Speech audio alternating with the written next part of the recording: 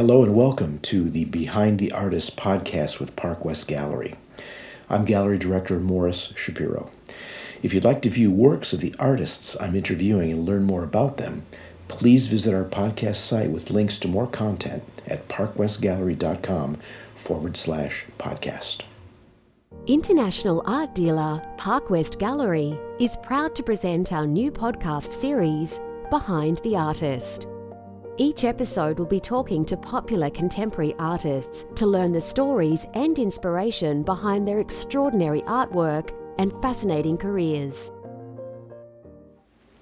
When discussing the art of Scott Jacobs, one singular word always comes to mind: astonishing. When you consider that Scott takes a white Belgian linen canvas, a paintbrush, typically the size of a pencil point or smaller, and some pigments, and creates paintings that are so shockingly realistic that many viewers refuse to believe they're not photographs, well then, astonishing is pretty much the only superlative you can come up with. Scott's unparalleled success as an artist over the last 40 years remains in rarefied air. As the first artist ever licensed by Harley-Davidson, and the licensee still holding the highest sales record for any product licensed by the company, along with his licenses for the Marilyn Monroe and Elvis Presley estates, his appearance with his daughter Alexa on the ABC television show Secret Millionaire, along with too many other accolades to mention here, Scott remains a humble, appreciative, and completely approachable person. In this segment, he discusses candidly his near-fatal motorcycle accident in 2016, his extraordinarily difficult recovery, and his current views about his life, his art, his aspirations, and about how he came to become one of the most successful fine artists of our time. This is Behind the Artist. It's no frills, just real and deep conversation. I'm Morris Shapiro, and I hope you enjoy this journey into the life and art of Scott Jacobs. So let's talk a little bit about your technique. I think our listeners will be very interested in some of the inside baseball about, the Scott Jacobs painting world. The whole idea of the Renaissance artist, which was to try and view the flat piece of canvas as a window through which you could look and see reality as close as possible. If you could replicate nature as close as possible, you were conveying the greatest message, because the creator's art was nature. And if the artist in the the creator's creation could replicate that, that was the greatest message that you can convey, because you were paying homage to the creator. To be a contemporary artist, picking up that same mantle of the great Renaissance painters and continuing that narrative in today's world, where everything is so disposable and instantaneous, and people don't take the time to master the technique, first of all, and then make the kind of commitment you've made to make these astonishing paintings, hundreds of hours to make a single painting in some cases. Yeah. So take us through the process of creating one of your paintings. It varies, of course, whether it's a painting that's a still life, or a wine still life, or a motorcycle, or things like that. As far as the motorcycles, a lot of the ideas come from life. Some of them are things that just come up in my head, where I'll do a thumbnail sketch on paper just to remind me of the idea, because sometimes I go to bed and I got an idea, and if I don't write it down, I have a pad that's always next to my bed, and I draw these things out, and then I try to recreate the idea in photo reference. Mm-hmm. I photograph it, so I try to stage that in my head first, and then stage it in real life with a camera. As a photograph, yeah. Yeah, because as a photorealist, I believe that your reference is very key to the final product that you have, because it's kind of hard to draw a motorcycle from your memory, because you're going to forget a part. You're going to forget the oil pump or something like that, or a screw or something. Then Harley Davidson's not going to prove it. Like, well, where's that part over there? You got to go back and do it again. So a lot of the ideas come from real life, come from ideas in my head. I remember about 10 years ago, Olivia had just had cleaned her bike. She had it detailed, and we're sitting in our condo in Spearfish, and it starts pouring rain outside, and her bike's sitting out front. So she grabs an umbrella, and she runs out there, and she holds the umbrella over her bike. She goes, I just had this freaking detailed. And so I did a painting called Gimme Shelter, which is a woman squatted down next to her bike holding an umbrella over it. And I got that idea because Olivia just, did her bike there. So a lot of that comes. So after I get my photo reference, I figure out, so if I have an 8x10, I figure out, I take the length and the width and I multiply it times an equal number. So that way I can stretch a canvas that is to the same proportion of format. it. Yeah. Draw it out in pencil. I did the grid system for years and years and years. Mm-hmm. Taking a little piece of clear acetate with squares on it, lay over it, and then put bigger squares on the canvas. I did that for years. And the reason I did it like that is because I could do demonstrations on the road. Mm-hmm. Sometimes I'll use a projector and I'll project something on there to get the proportions. Mm-hmm. And a lot of the wine pieces and smaller pieces, I just draw it all freehand because that kind of stuff is real easy for me to do. Do you use a soft pencil or hard pencil? I use a hard pencil to draw it because when you mix paint with those softer pencils, it actually dirties the paint. Especially a white. It makes it. It'll turn the white gray because that pigment's mixing in with it. So I draw lines, and when I draw a piece out, like if it's a motorcycle, it's just the parts. So all I need to draw is the outline of the motorcycle tank, the outline of the tire, the forks, the different parts and things like that. All the details done with the brush. Mm-hmm. So my drawings are not super intricate. They're just the shapes of things. You're blocking. Yeah, And then the next thing I do is once I've got it all drawn in perspective, I start with the background. I always work from the background forward. That way I could not be sloppy, but don't have to be as accurate painting the background. Meaning, if I have, say I have a motorcycle in front of just a sky, I can paint the sky, and the sky could come over the area where the motorcycle's going to be somewhat, around the edges and so on, because I'm going to paint the bike in front of it anyway. So as I move forward, I clean up those edges. Right. So it's, I work with a lot of the darker colors first, like on the bike. So I put in the blacks and the dark colors around on the motorcycle, like in between the fins on the engine and things like that. That way it gives me the shapes that I need to actually, do the rest of the motorcycle itself. Mm-hmm. When I do the wine pieces, I have tables lined up. I've got all kinds of bottles of wine. I've got a huge selection of corkscrews, all different kinds of glasses that I've collected over the years, vases, flowers, a whole section of a whole lineup of different tablecloths and things like that. And then I'll look through what I've done in the past, and I'll try to come up with a new kind of composition and new kind of design. So I'll go over, I'll take a tablecloth, I'll lay it out, I'll pick a vase, I'll put some flowers in it. Not always, I don't always use a vase in it. Sometimes I'll just use flowers loose by themselves. And then I just try to compose something that's, that I think has got great composition. I've learned a lot about composition over the years. I learned that when I'm doing like a bottle of wine in a glass, I need to overlap them a little bit. I need to have just that edge broken, that line, so it's not a glass over to the right and a bottle over to the left and a flower down the middle. I need to kind of work things together, make it look right. So some of them I use a real dramatic angle. I like photographing the wine pieces outside with natural light because it makes it super dramatic. I love the way the light filters through a bottle and filters through a glass, and you get that refraction on the tablecloth and stuff. And that's the things that I think really make the paintings dramatic. You got to try things as an artist, just like a musician's got to try things. You never know what your big hit's going to be. So you're getting finer and finer brushes as you go. Right, you're dealing with large brushes at first. And do you do a lot of smoothing of the background, or is that something that's done pretty much near the end of the painting?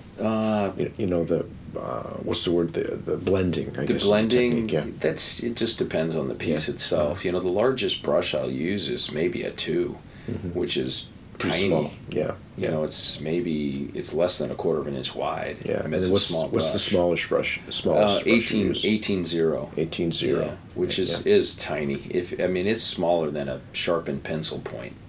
It's probably a quarter the size of a sharpened pencil point. But I can get such great detail, and even though it's a tiny brush, if you dip it in the paint and then you dip it in again, you get like a second coating around it. So actually you can get quite a bit of paint on it. So when I'm doing detail like in an eye guy and doing eyelashes, or somebody's got a mustache or something like that, I can do a lot of detail with that small brush. It's easy for me to control. You also paint on paper. And I love the paper. Yeah, and that's a whole different set of challenges, because on the linen, the paint will sit on top of the linen, and the paper just gets sucked in, right? And what's nice about the linen too is that if I put a stroke or something, I do a blend I'm not happy with, and if I do it fast, I can take a Q-tip, I lick it, and I can wipe off the paint, and I can do it again. Where on the paper, I use 400-pound paper. It's unforgiving, as you know, because I know you do drawing and everything as well. That once you put the pigment down, you can't get it out of there. I can go over it with acrylic if I wanted to, but I can't go over it with watercolor, because the only thing that the paper holds is the original pigment you put on it. So you can try to do it, or maybe you could go to gouache, which has a little chalk added to it, and you could go over and make it work that way. But it's very unforgiving, the watercolors. But I love it though, because I can blend out a piece fast. I could do a floral piece, and with a big leaf or something like that, and I can take a number 2 brush, and I can wet it, and then I could come in there with I have 3 or 4 colors ready to go, and I just go in there, and the stuff, you can see the stuff moving into it. It kind of moves into that. You don't know what you're going to get. Right, That's why some of the watercolor sunsets and things are so dramatic that artists have done, because they wet the paper, and you don't know how far that pigment's going to bleed into the next one. You ever seen John Singer Sargent's watercolors? Yes. They're just, oh my God, they're incredible. You go, how can that guy do that with a brush? And some my favorite are the portraits. All the portraits are just amazing. Yeah. So that's a good insight, I think, for people. You do some masking too, don't you? I do. Mask yeah. areas? What I do is like on an acrylic painting, if I'm working on the background and I have a lot of intricate, say I did a lot of extra drawing on something, I'll take a piece of masking tape of what would you call it, pinstriping tape, and I'll pinstripe the edge of what I don't want the paint to come on, and I will keep it clean that way. That way, after I blend up to the tape, I can peel it off, and I got a nice clean edge. Clean edge, yeah. Yeah, so I do that sometimes, and you can do that on watercolor paper too. Oh, that's nice. It works really nice. That's a great technique. Well, I want to move on to a topic that I know it's hard for you to talk about, but I think it's important for our listeners to be aware of, and that is your near-fatal accident. And it happened not long ago. You went through a horrific recovery period. It was life-changing for you, as it would be for anyone, even more so in your case, because it was very threatening to your livelihood and everything you've worked so hard to achieve. So if you can, take us through that process, that experience. I know it was related to the Cannonball Run, which is the motorcycle race, which is really a cool thing. Well, the Cannonball race is a historic motorcycle race that started in 1915 by Cannonball Baker. Cannonball Baker was one of the first people to ride a motorcycle across the country. He rode it from Kitty Hawk, North Carolina to Santa Monica. And so back in 2010, the race hadn't happened in years and years. In 2010, this guy from South Dakota, Lonnie Isom, came up with the idea to bring the race back. And so that particular year, a friend of ours, Pat Simmons from the Doobie Brothers, his wife, Chris, who was a close friend, she was going to do the race. And she said, you have any time you could take off, maybe you could come and photograph me on the race, because I'm doing a book about my experience. So I went and I photographed her. I was in a sidecar on another bike, and I photographed her throughout the race, which was pretty fun. And then I was like, God, I got to do this.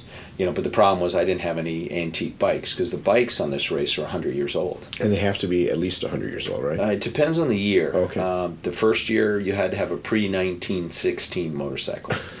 So you're on a 100-year-old motorcycle.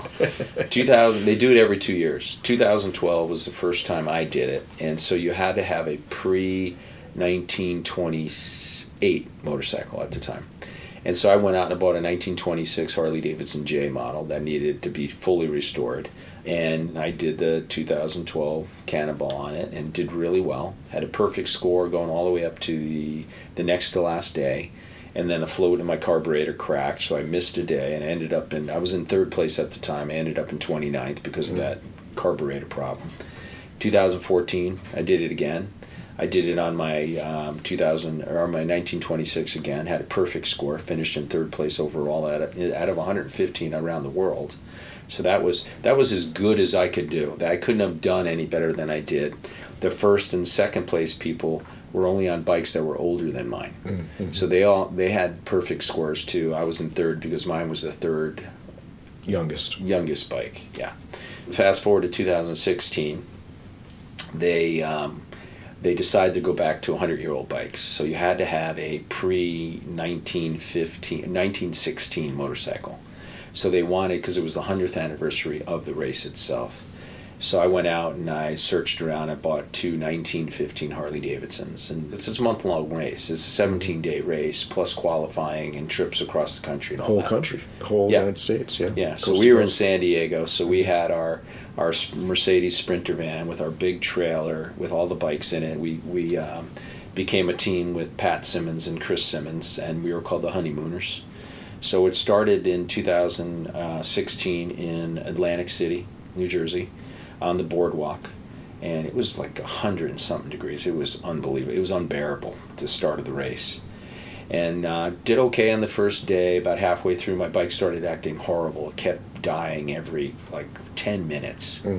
It would just die on the side of the road, and then I'd have to run with it, jump on it, try to get it going again. It was just, it was unbelievable. It was a horrible first day. So I gave it to my mechanic. He worked on it all night long. It started running okay the next day. About halfway through the day, I was riding with Sharon. Her bike broke down. Couldn't get it started. We tried and tried and tried. My bike was still running okay. So I left her on the side of the road with one of the officials from the race that was going to have a truck come and pick her up. And then I'm about 2 miles ahead of Sharon, come around a turn. I'm in Cumberland, Maryland. I'm going through the woods. And I'm on a left-hand turn on a hill. I'm with 6 other bikes. So I come around this turn, and at the top of the hill in the woods on the turn, there's gravel. And not just a little gravel, from a storm or anything. They were graveling the road because they were resurfacing it.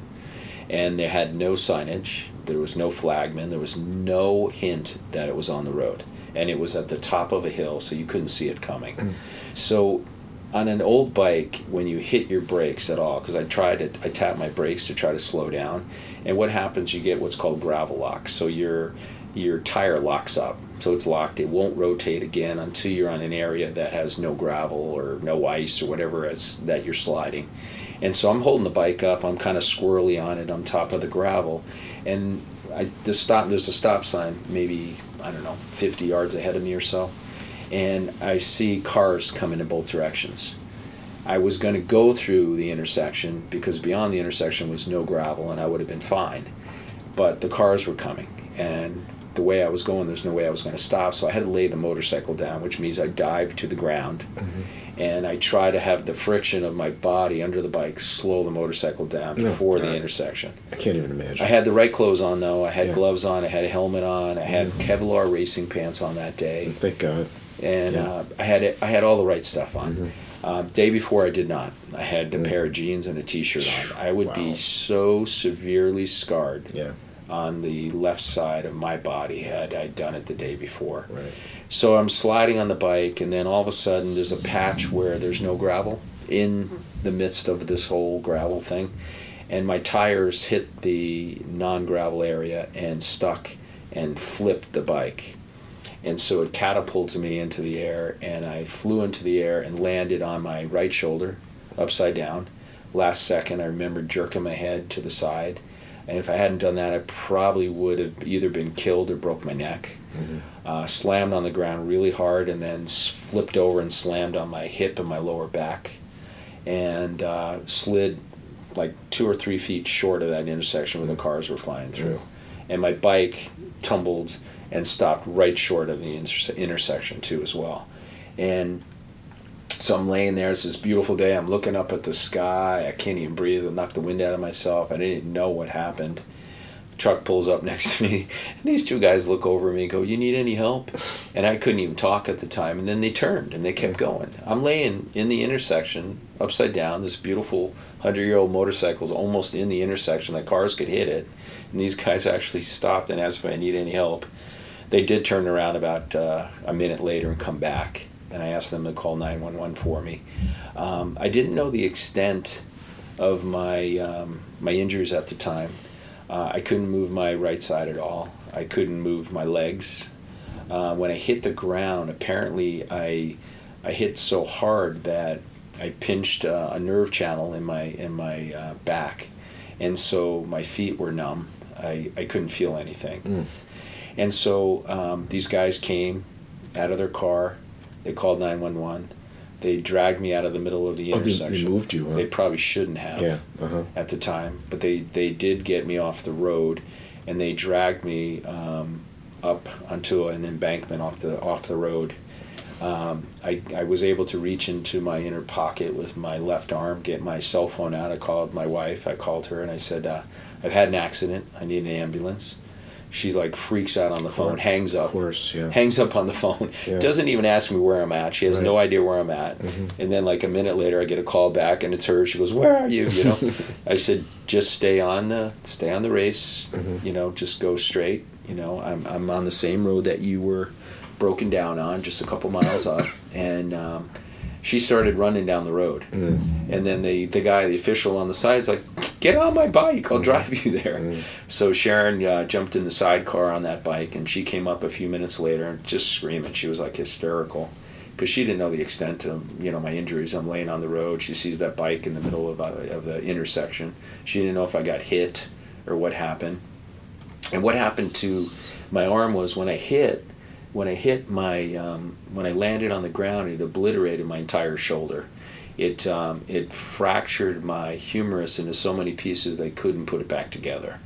So they made the decision to cut it off about 2 inches above my elbow, and they took all the pieces out, which were distributed through different muscles in my arm. I had severed my biceps 3/4 of the way through. I cut 2 out of the 4 rotator cuff tendons all the way through. The other ones were nicked. One was halfway, one was 3/4 of the way. They were still hanging on, they said. And I chipped I can't remember the name of it, but whatever the humerus ball goes into in the top of your shoulder, I broke a chunk off of that.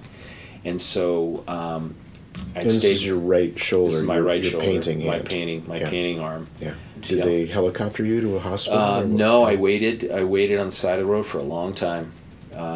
They wanted to cut my jacket off so they could have a better look. And I had this really expensive jacket that Harley Davidson gave me. And Sharon, I remember on the side of the road, no, you're not cutting that jacket. She goes, "That's an expensive Harley jacket." So instead, they take it off of me while I'm screaming in pain. Yeah. Instead of cutting it off and making it easy. And I bet you give Sharon grief about that to this day. Oh my God, it was crazy. And so they got it off, and they didn't know extent. They put me on that hard board. They strapped me to that. They put that big collar on my neck and everything like that. And and then the Flintstones showed up. The name of the ambulance was the Flintstones. That was the name of the town where the ambulance came from. So I figured we're going to have to pedal our feet back to the hospital or something.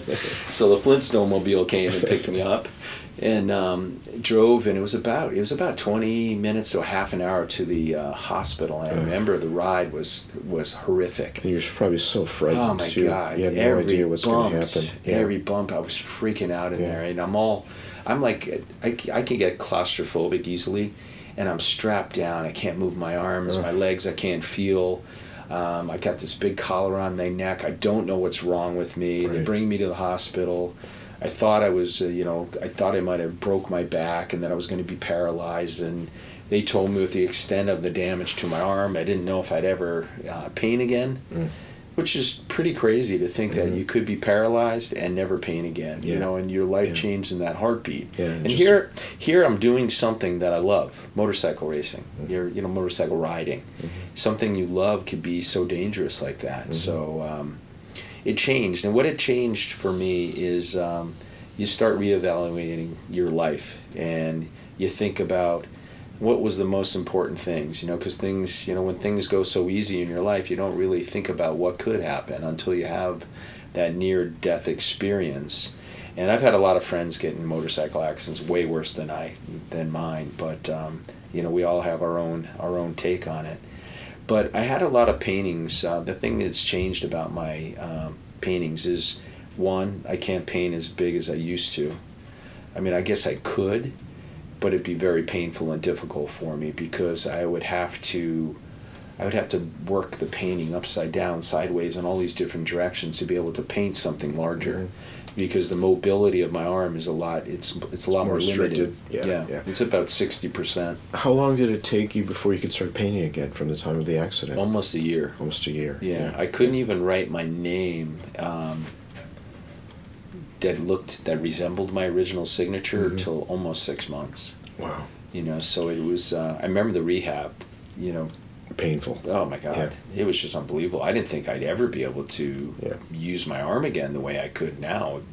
The most painful thing was laying on my back and putting my arm down my side and then kind of lifting it up and trying to lift it up straight and then try to go back. That was crazy.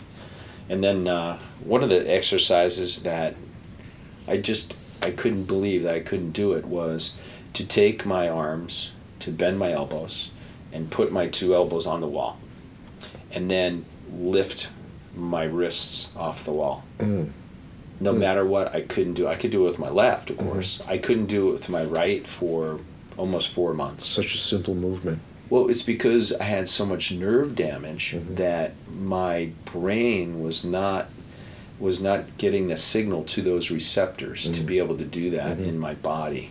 And so... kept trying. You had a prosthetic implant, right? Like a that's what took titanium the most, or something? Yeah, I got a titanium rod that's just above my elbow, all the way up with a big ball on it. And then they put everything else back together. Wow. I get pain every day. It feels like it's burning all the time, but they say that's mostly the nerves, which will take years to grow back. They said that'll take the longest. But for what happened to me, it's working pretty damn good. Yeah. Well, I see the change in your painting, and we've talked about this before. I don't ever want to diminish your earlier work because it's spectacular, but it seemed like you were maybe more focused then on the maybe for lack of a better word, the pyrotechnics, saying, look at my chops, look at what I can do, let me just amaze you with my technical virtuosity.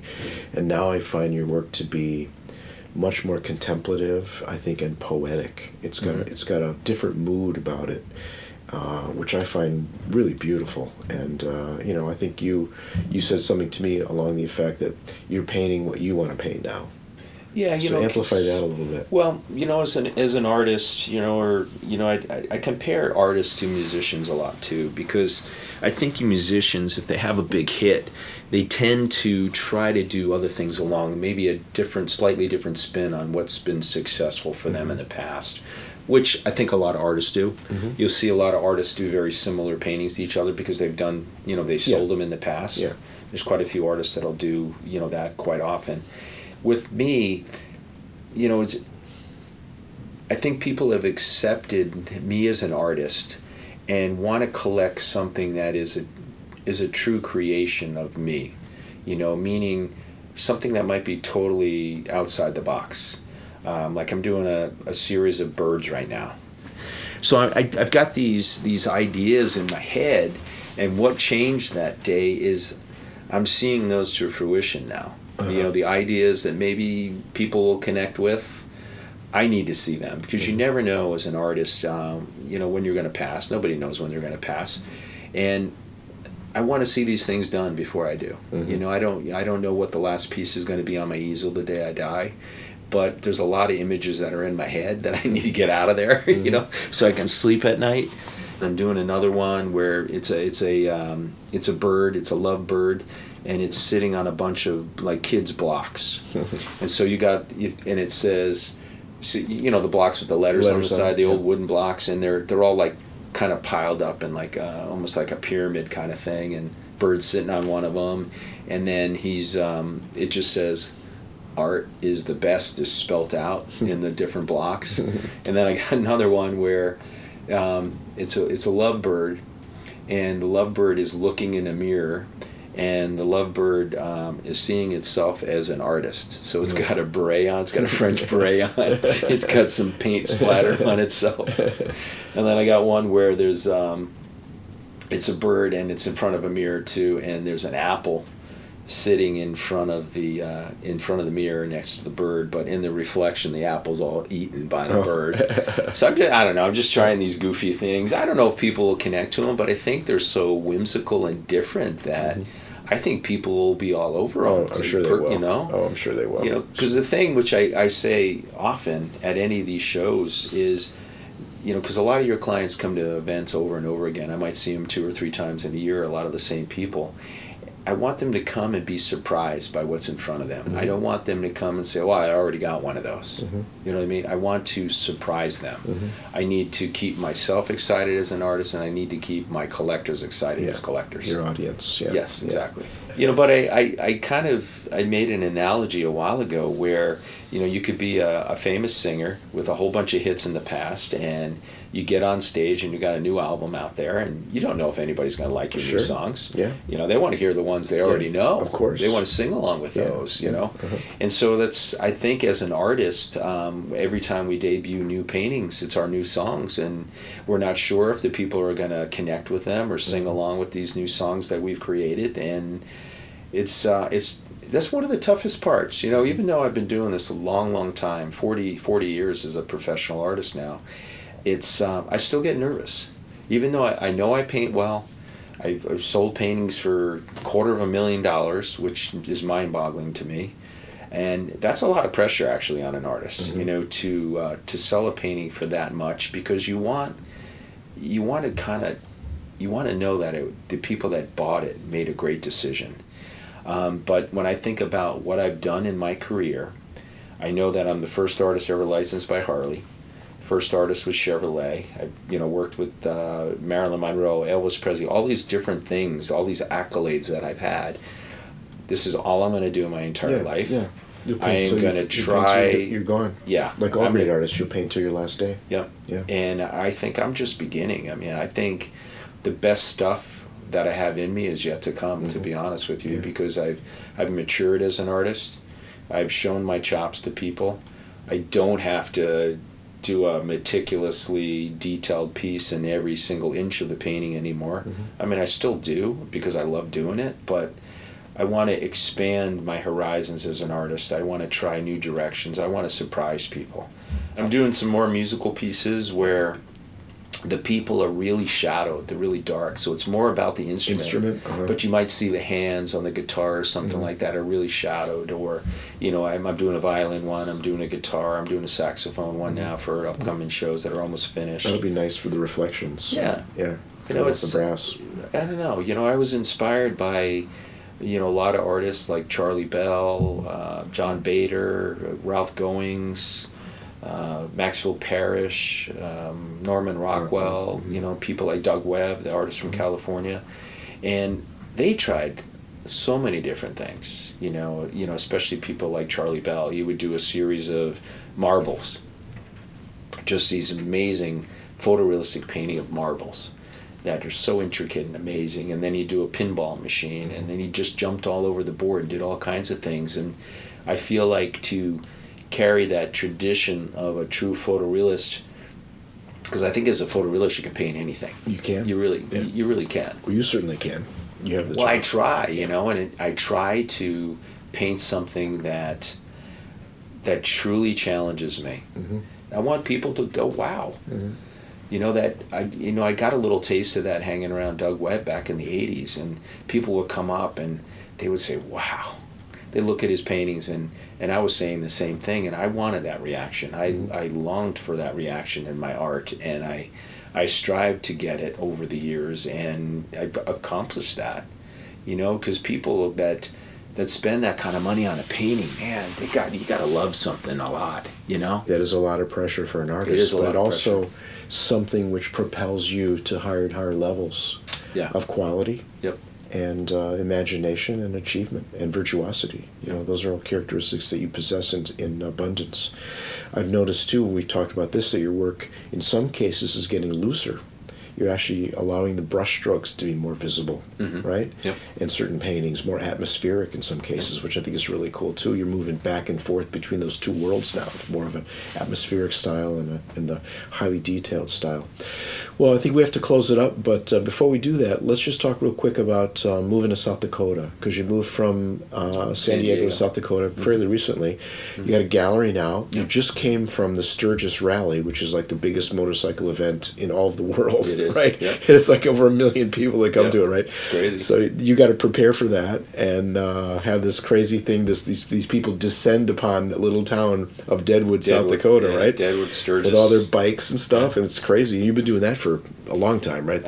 My first Sturgis was 1994. Yeah, So it's yeah. my 24th year there, Yeah. and it's we've had a relationship with the Black Hills of South Dakota for the 24 years. Because I would come up every year and have 1 or 2, sometimes 3 booths during the motorcycle rally, depending on the amount of people that were scheduled to come to it.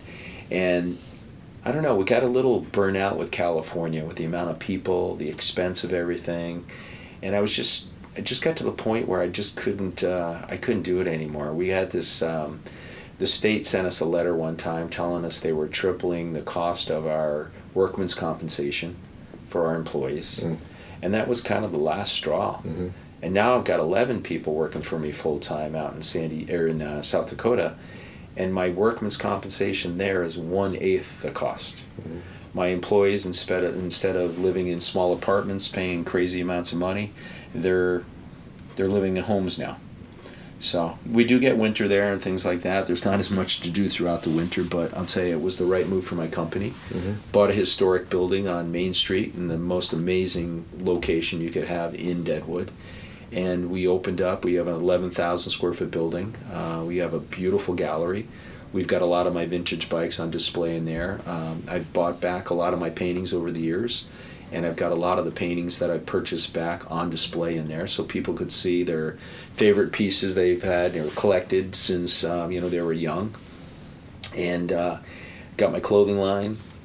All the products that we have that are available are there, and it's an amazing I guess shrine to myself. It sounds like a dream come true, though. Well, really, yeah, but I didn't build it or put it there as a shrine to me.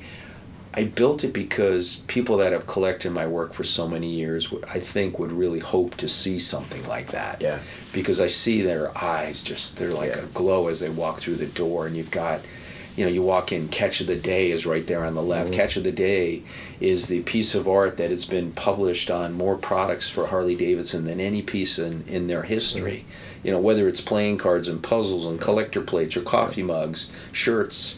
People walk in and it's the originals right there on the wall. Yeah. They're like, wow. Yeah. And, I try to treat every customer, with the same respect, whether they come in and buy a deck of playing cards or they buy a $100,000 painting. Mm-hmm. Those people respect my time just like anybody would, because I think that's part of why certain artists are maybe more successful than others, because you take the time with the clients, and you treat everybody equally. You never know who walks through that door. You really do. Treat everybody the same. They'll come back and benefit you. Exactly. Well, Scott, thanks for taking the time. I know our listeners are going to absolutely love this conversation and the depth that you took to go into your past and your life and your work.